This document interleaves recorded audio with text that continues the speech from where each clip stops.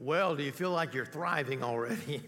Well, it's great to have you here this morning. And let me just say that it's really encouraged me. I was just thinking about this morning earlier. It's so encouraging for me to see you every week. It's encouraging with the worship and also just the opportunity to preach God's word to you, as I believe so strongly in the gospel and the word of God. But it's just good to see you here, and I love you, and I appreciate you're here. Also, for those watching by way of television or video at home as well. And we're in a series of messages on Thrive, and we said, hey, we're putting 2020 behind us and moving on to 2021. Well, I was reading something this past week where somebody wrote in and said, look, I've tried this thing out for 7 days here in 2021, and I want to cancel my subscription. Because so many tough things are going on. And as you recall, some of you were with us last fall. We did a 7-week series on questions that we need to answer going into 2021. We had little videos that we're kind of doing, and I know they were more comical than anything else.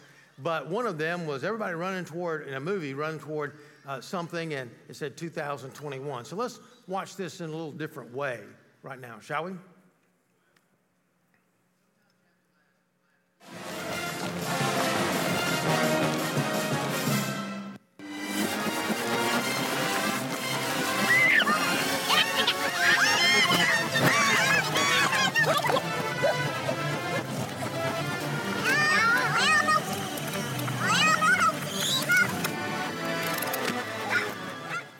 Well, sometimes you have to laugh to keep from crying. And I told you last week, I shared with you last week as we entered this series of messages, there's no way I can dictate to you, and I'm not going to promise you anything, that I can dictate your circumstances of life. That would be impossible to do. Only God can do that. And as we're looking at things, we said, look, in order to thrive instead of survive in 2021, we've got to take really our eyes off the circumstances and on to Jesus and our relationship with Him.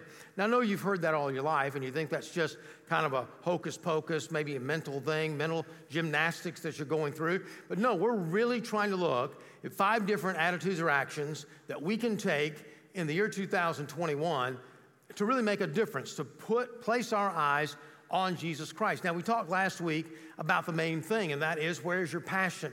We talked about how some people's passion is bicycling or running or golf or whatever as a sport, or their passion, maybe their family or their career. And we were saying the big challenge is to make Jesus Christ your one true love, your one true passion in life, as Paul said, to seek Him and the glorious power of His resurrection. And you're asking yourself the question, well, how do you do that? And how do you take even the second step on loving intentionally? Well, God helps us with that, as we're going to understand this passage. Now, here's what the Bible teaches. The Bible, somebody came to Jesus and said, Teacher, which is the great commandment in the law? And He said to them, you shall love the Lord your God with all your heart, mind, soul, and strength, and your neighbor as yourself. The second is like the same, to love your neighbor as yourself. Well, the last thing you need when you're going through a trial in life and when you have all these adverse circumstances around you is just simply another command. But God gives us the power to accomplish His commandments in life. And as we look at this, we realize God has to help us to love. Now, I could have picked out many different passages in the Bible. God led me to this one, and I believe it's because it's so complete in itself. As we open up this passage in John chapter 15, we realize that Jesus had just in John chapter 13 had washed the disciples' feet. They were leaving the upper room, and they were making their way to the Garden of Gethsemane, where He would pray that God would take the cup of wrath from Him. So we're getting very, very near the cross. And as we're getting near the cross, we find that Jesus begins to teach His disciples. Now, you can imagine what's going on. They're on their way to Gethsemane, and the valley of the Kidron Valley is right there before you get to Gethsemane. And in the Kidron Valley is where they were making all the sacrifices for Passover. So the stench in their nostrils of blood and death was all around them. And now He's reminded of His death, and He's walking, and He begins to talk. And He begins to talk about things like, let not your heart be troubled. because he already told him he was going to leave. He said, don't let your heart be troubled. Believe in God. Believe also in me. In my Father's house there are many mansions. I go to prepare a place for you. He goes on to talk about the power of the Holy Spirit in our life. And then in John chapter 15, he brings about an illustration. And this illustration has to do with a little horticulture. He says, Jesus says, I am like the vine, and you are like the branches. And unless you're attached to the vine, you cannot bear any fruit, and you will not glorify your Father who is in heaven. Now, if I can just take the illustration just a little bit further, based on chapter 14 and 16, we can imagine the sap, the life-giving force, being a symbol of the Holy Spirit coming up through the vine, through the branches, and bearing that fruit. Now, the fruit of a Christian could be another Christian. You've shared Christ with someone. They've come to know Christ as their Savior and Lord. It can also mean the fruit of the Spirit, which is love, joy, peace, long-suffering, gentleness, meekness, kindness, self-control, as shared with us in Galatians chapter 5. And so looking at this, we want to understand, as we get beginning in verse 9, it says, as the Father has loved me, he says, as the Father has loved me, so have I loved you. Abide in my love. Well, that's great, but how do you really do that?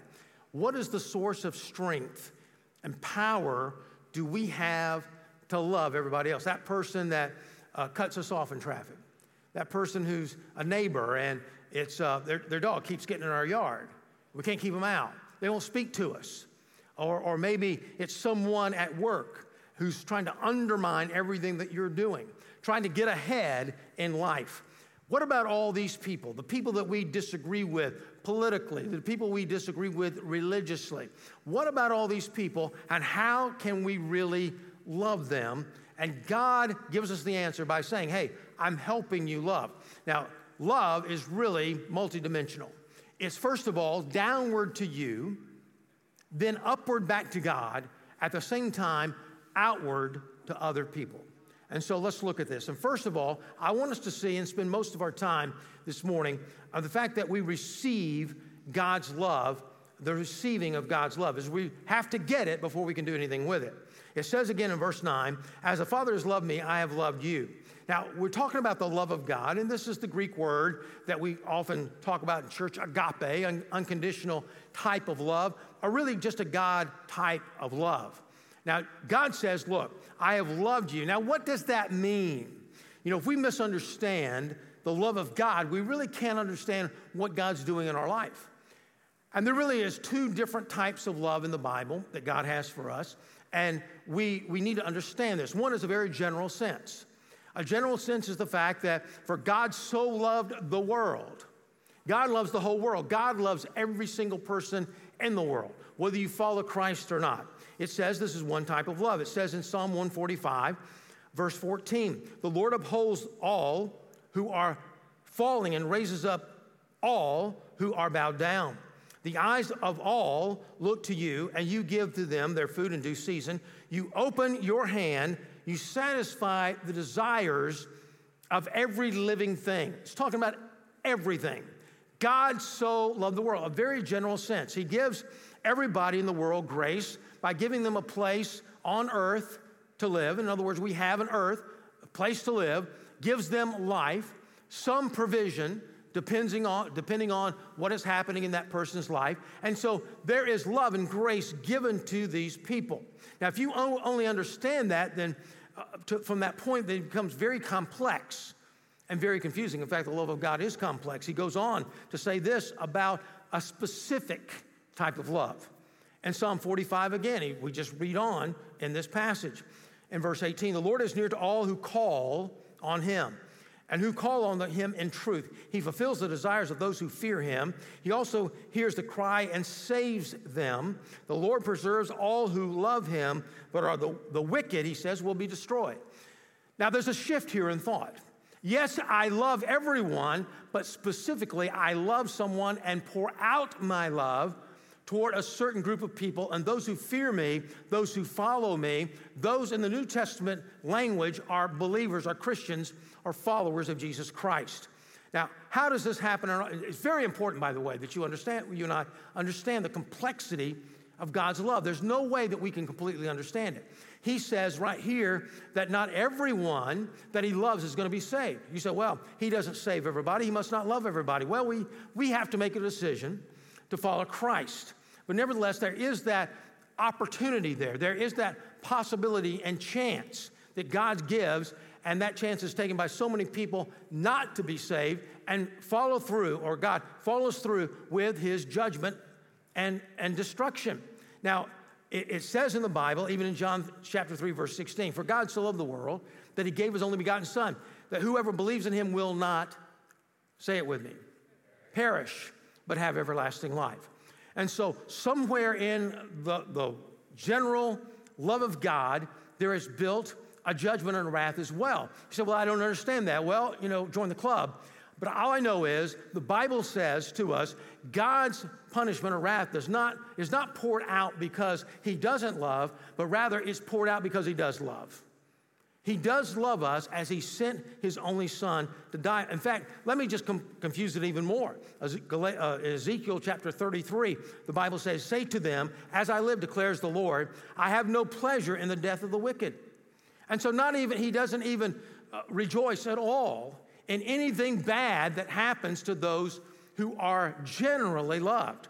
But how does God's love change a person? It's specific love. It's that point of salvation where you receive Christ into your heart. And when you do that, the Bible says the Holy Spirit of God comes to dwell inside your heart. In chapter 14, before we even get to this about abiding in Christ, we look at the work of the Holy Spirit. We look in verse 16 of chapter 14. And I will ask the Father, and he will give you another helper to be with you forever, even the Spirit of truth, whom the world cannot receive because it neither sees him nor knows him. You will know him, for he dwells with you and will be in you. The moment you and I receive Christ, the Bible says the Spirit of Christ, the Holy Spirit, comes to dwell within us. Now, with that comes the fruit of the Spirit, and specifically the love of God. Romans 5:5, when he's talking about the end of the whole passage about how we're saved and how we come to know Christ and how we're sinners and separated from God and neither know the Lord, he says the Holy Spirit, which is given to you, sheds his love abroad in your heart. And so the Bible teaches us the Spirit of God comes to live inside of us, and we then have the capacity and the power to love in return, to love God and to love others as well. Now, how do you know you've got this? How do you know you have the love of God? How do you express to God, look, God, I love you? Well, how do you do that? Well, first of all, chapter 14, verse 15, he starts off this section of Scripture where he says, if you love me, you will keep my commandments. Then he comes back to that in verse 10 of chapter 15. If you keep my commandments, you will abide in my love, just as I have kept my Father's commandments and abide in his love. These things I have spoken to you, that my joy may be in you and your joy may be full. Now, there's a reason for all this. Somebody says, well, obedience. Man, I don't know about that.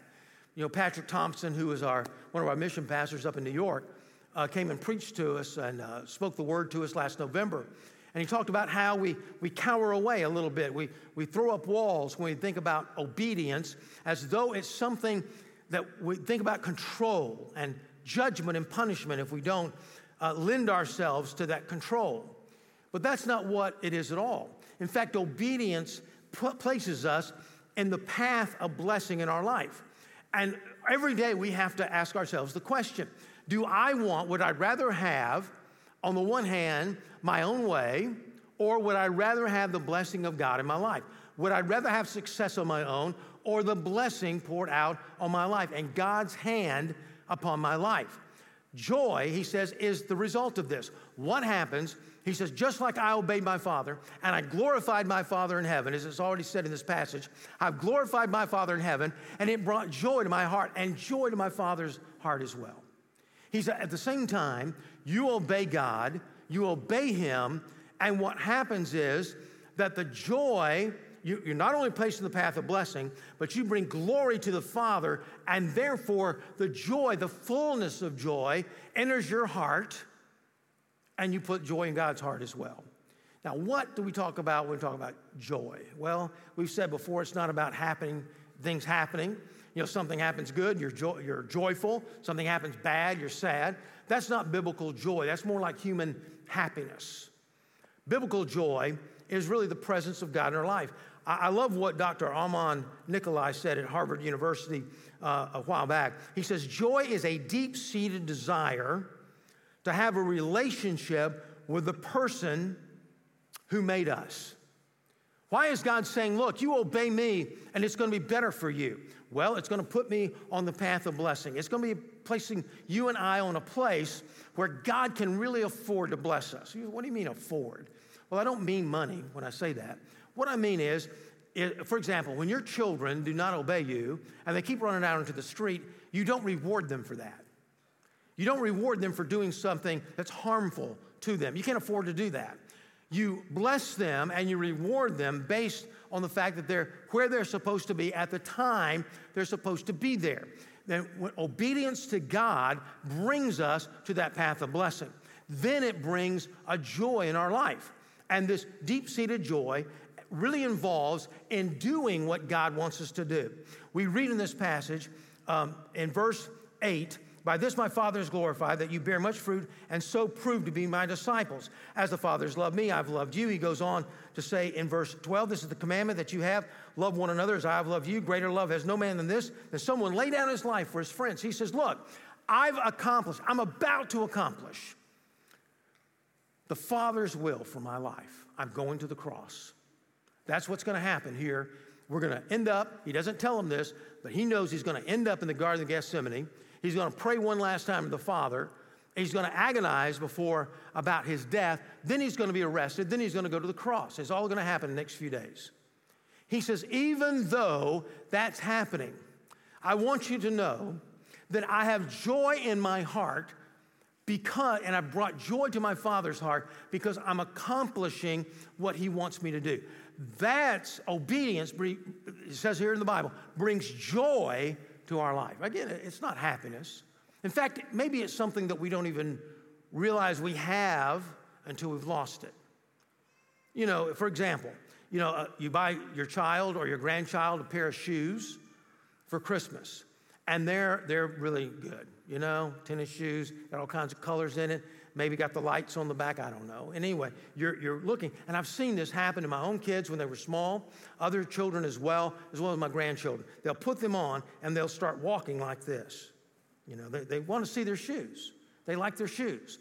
But after a while, they're not doing this anymore. What are they doing? They're just walking. They like the shoes, they're comfortable, they feel good, they look good. They don't think about the shoes. But if they take off the shoes, walk outside in the cold, and walk across rocks, and it's raining, and there's pavement, and there's thorns in the bushes, they're going to realize the shoes are not there. Well, that's the way joy is a lot of times in our life. We have it, and we don't realize, we don't think about the joy of the Lord, but we miss it. We miss it when it's gone. Well, not only does, as I've said, bringing joy to your heart, but also bringing joy to God's heart as well. Listen to what Isaiah 63 says. In all their affliction, he was afflicted. Did you know that God suffers when you suffer? Now, symbolically, of course, in the Old Testament. It was a symbolic verse. He says, when the nation of Israel is under affliction, I feel the affliction. I feel that symbolically, figuratively. But in the New Testament, Jesus Christ came. He felt the pain of loneliness. He felt the pain of rejection, of grief, of sorrow, and then he went to the cross feeling physical pain as well. He literally felt the pain of our sin on him. And so the joy of the Lord comes to his heart. Agape love is it's not, let me tell you what it's not like.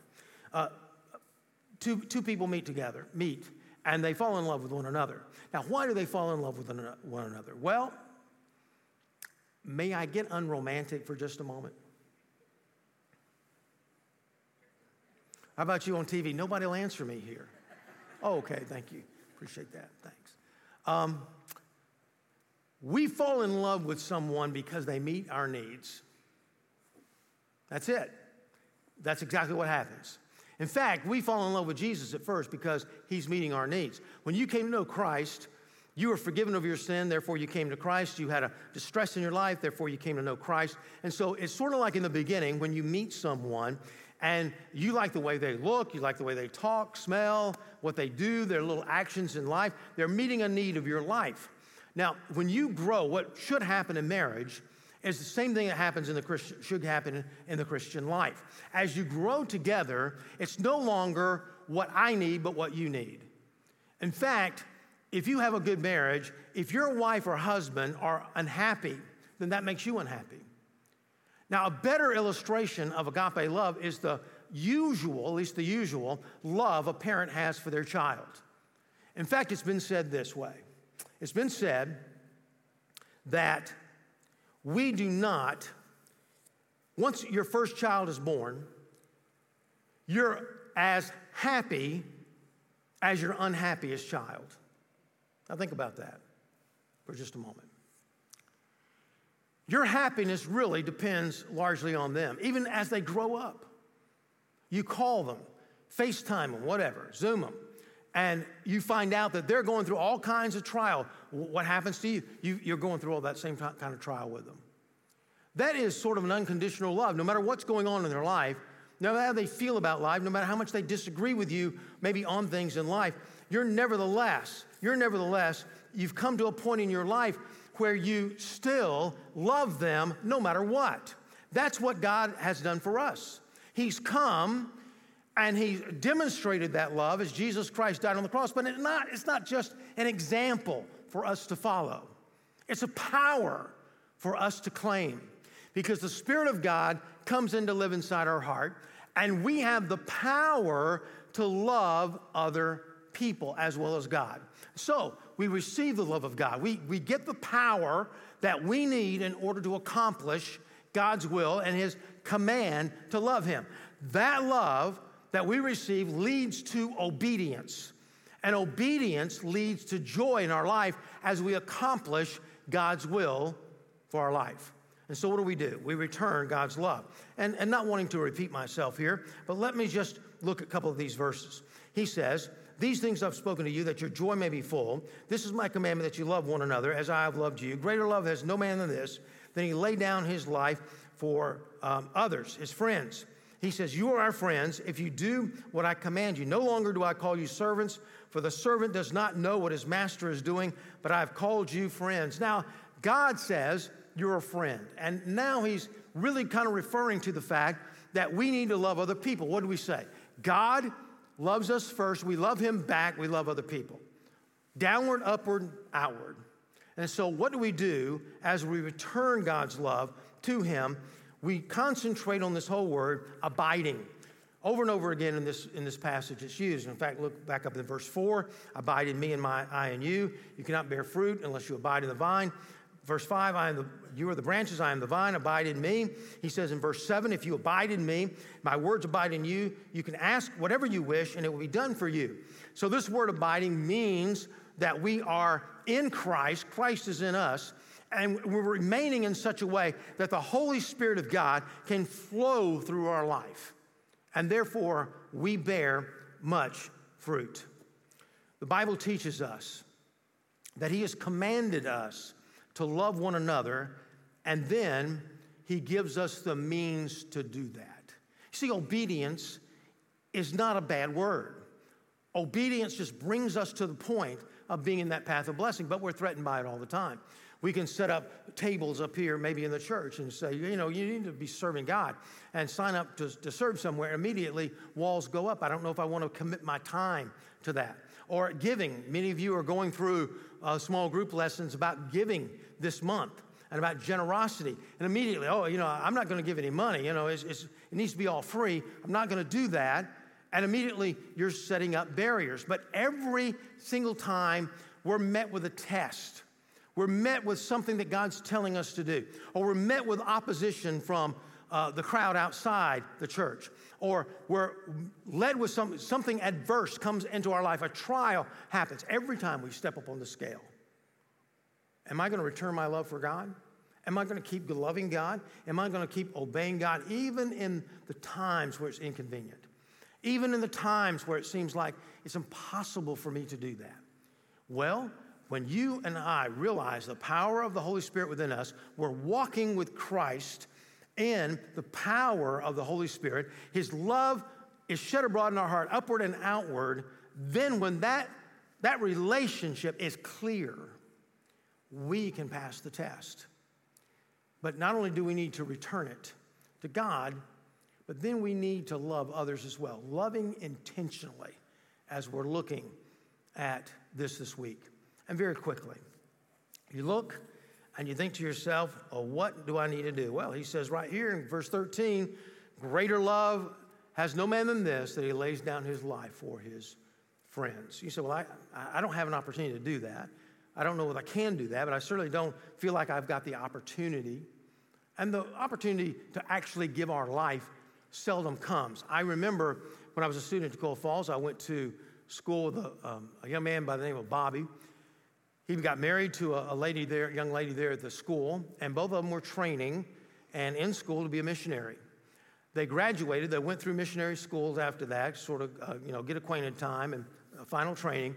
Then they went overseas, and within the first couple of years of this, Bobby was leading a group of young people up around a mountain and up a mountain to another village to do some ministry there.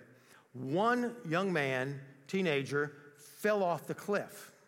Bobby, seeing this, lunged for him, happened to grab something, a rock or something, and grabbed for the young man's arm and saved him. So everything worked out good, right? Well, maybe not exactly. He grabbed his arm and he couldn't pull him up. It was just too much. He couldn't get the leverage. And so, as witnesses said, he just jerked him up, and all one big motion just pulled him up. And when that happened, his momentum as he went this way pulled him this way. And he's the one that fell off the cliff. The young man was saved. He died. He gave his life for someone else. But you and I very seldom have the opportunity to do that. So what is it talking about here? It's talking about what Paul talks later about in Philippians chapter 2, when we prefer one another over ourselves. When we give our lives, in a sense, that we give our time to someone else. Yeah, give our money to someone else.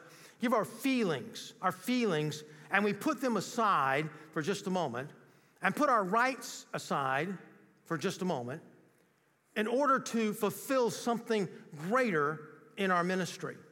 See, here's the sequence. God loves you, and you receive the love of Christ. We express our love in obedience. Our obedience glorifies God, and God therefore bears fruit in our life. And His glory, as we glorify Him, gives us joy. And so that joy unspeakable, as we're just walking in those real life shoes, they just automatically we begin to love other people. And the Bible says, love your neighbor as yourself. How do you do that? You do that in the power of the Holy Spirit. What are some of the things that might look like? Well, they might look like you sacrifice your time in order to share Christ with someone else. It may look like you are not a person that's going to be disagreeing. In fact, you're going to be listening to people. I know that when I share Christ with people, unless it's just a real quick type of thing, they ask a question, and they're maybe waiting on me at the table. Unless it's something like that, if I can carry on a conversation with someone, I want to know where they are right now in life, how they got there. I want to listen to them, because if I don't, I don't know what their needs are going to be. And sometimes I run across people that have been so disagreeable, they've insulted God. They've said harsh things about God and the church as I'm talking to them, but I listen to them. And so this means that we have a heart to say, look, I'm giving up my own rights in order to be winsome to someone else, in order to love someone else. We have things going on in our country today, things going on all around us, and the hatred that's going on here, dear friends, in our nation today is anything but godly. And the church must lead the way in coming out of that. And people are saying, no, silence is some sort of sin. Therefore, whatever it is, you've got to give your opinion, and you need to really do it either in person or social media. And over again, we're seeing people defriend people and turn their backs on. This is really a rejection. Why? Well, you used to be friends. In fact, I can remember a time when I was coming through college. I've got a friend right now on Facebook that disagrees with some of the things and some things not that I believe. But I remember back in college, I didn't even know who he voted for president. I had no idea. We never talked about it. But today is a new day. And so how are you responding to people? Is it in a Christ-like manner that you're listening? You know, sometimes we don't listen at all. Other times we listen to respond, not to understand. And so what are they saying?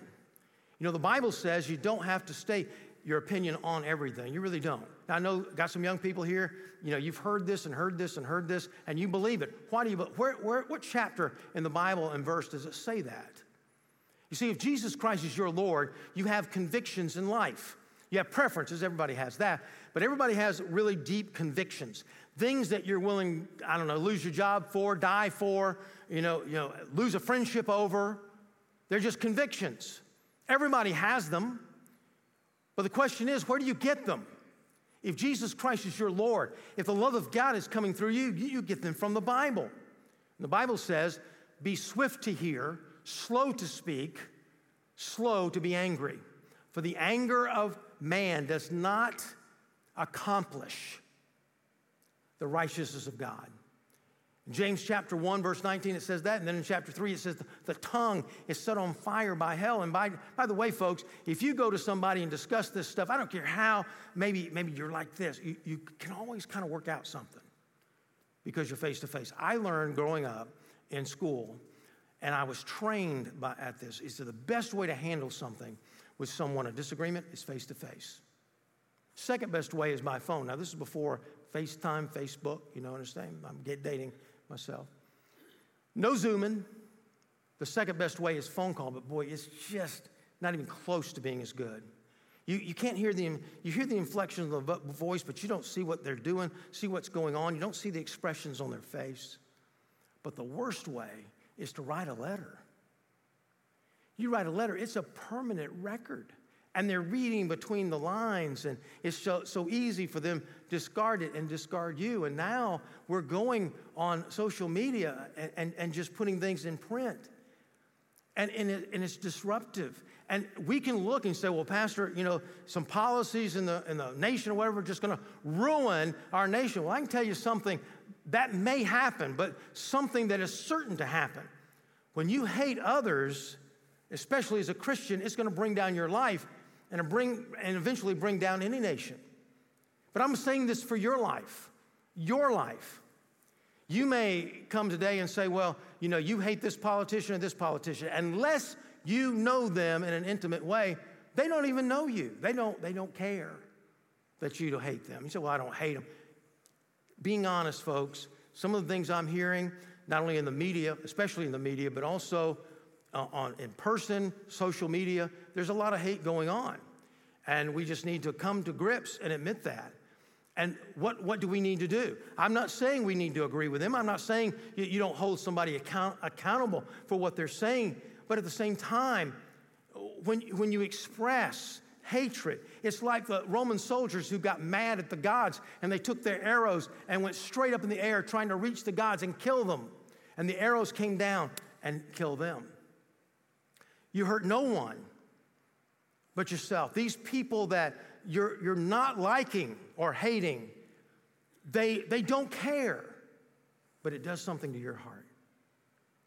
And that's what bothers me, when it's hurting you. And the only way to combat that, because there's so many opinions in the world, is to look to the Word of God to get your opinions, but also, even just as important as that, is saying, God, I'm having trouble loving my neighbor. And God, the Spirit of God lives within me, so something's wrong. Something's cutting it off. And the Bible says that we can quench the Holy Spirit, or we can even grieve the Holy Spirit. We grieve Him because of sin in our life. We quench Him because we refuse His leadership in our life. I've done that. You've done that. That's the reason we're not filled with the Holy Spirit all the time. So what's happening in your life now? What's happening that you just can't get past that?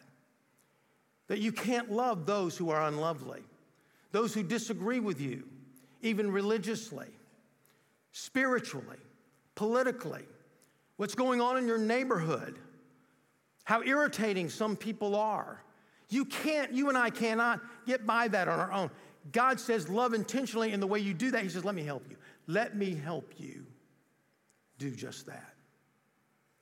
And so God is saying, look, I want you to live a victorious Christian life. How do you do that? Well, you receive Christ, but you walk. If I can say this, first of all, to Christians, you walk as Jesus walked. How do you do that? The Spirit lives within you.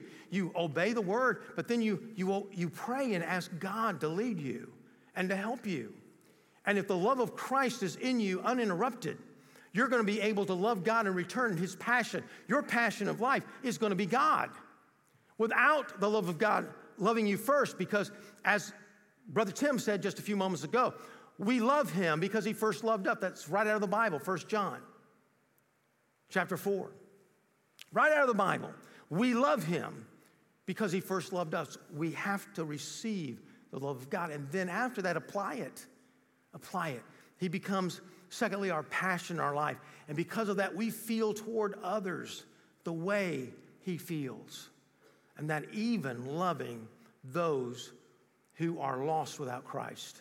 And dear friends, never mind all the disagreements. If they have unbiblical views, that it may mean that they have no relationship with God. And if they have no relationship with God, our hearts ought to break. Our hearts ought to be moved to tears because we have a friend. We have someone we know that desperately needs Jesus. And they're only going to listen if they know that you love them. And so I challenge you today to love intentionally. You want to thrive in 2021, you will receive the love of Christ and then apply that love in your life. How do you do that? What's the first step? The Bible says, whosoever shall call upon the name of the Lord shall be saved. That's how you and I receive, that's how I receive Christ. That's what the Bible teaches all through the Gospels, all through the book of Acts, all through the epistles, even in the book of Revelation. All, he says, come. And the Spirit of the bride says, come. Final invitation, come. So what about you today? Well, you've got an opportunity. If no one else thrives in 2021, you can. You can. And you could be known as someone who loves with a supernatural love so much that people after a while, they take notice that something's different about your life. And what a great witness for Christ that can be. Let's bow our heads. Heads bowed, eyes closed. Right now, as a Christian, first of all, let me challenge the Christian. Would you just say, God, right now, I just want to turn away from any hatred in my own heart. And I know it's hard to admit. Everybody says, oh, I'm not bitter. I'm not angry. I don't hate anybody. I've heard people on TV just spout out some most hateful things I've ever heard in my life. And then they say, oh, I don't hate him. I don't hate anybody. They do. So would you just take that and say, emotionally, God, I'm so tied up in this. I'm allowing my emotions to rule me. And God, I don't want that. I want the love of God to rule me. And so, God, would you help me to get any sin out of my life, omission, commission, any kind of sin out of my life, so I can really sense the love of God, so I can obey you, and therefore feel that joy that you want me to feel, and bring joy to your heart. I challenge you as a believer to do that today. And then if you're not a believer, you say, well, I don't know. I know Jesus died for me, but how do I apply that to my life? The Bible says, call on the name of the Lord. So let's do that right now. Heads are bowed and eyes are closed. Would you right now say to the Lord, Lord, I'm about to pray a prayer that's going to invite you into my life. And I sincerely want you to come in. Love me like I want and need to be loved. Pray with me now. Lord God, Thank you for loving me. First of all, thank you for loving me in a general sense, that you sent your Son to die for me. But God, I want to be loved in a specific sense of salvation. I want you in my heart. And I invite you to come in right now. Forgive me of everything that I've done, everything that I've thought, everything that I've failed to do. Thank you for forgiving me. And then now, Lord, I pray that I would sense your love and victory in my own life. In Jesus' name, amen. Thanks for listening. You can find more sermons and other information at crosslifechurch.com.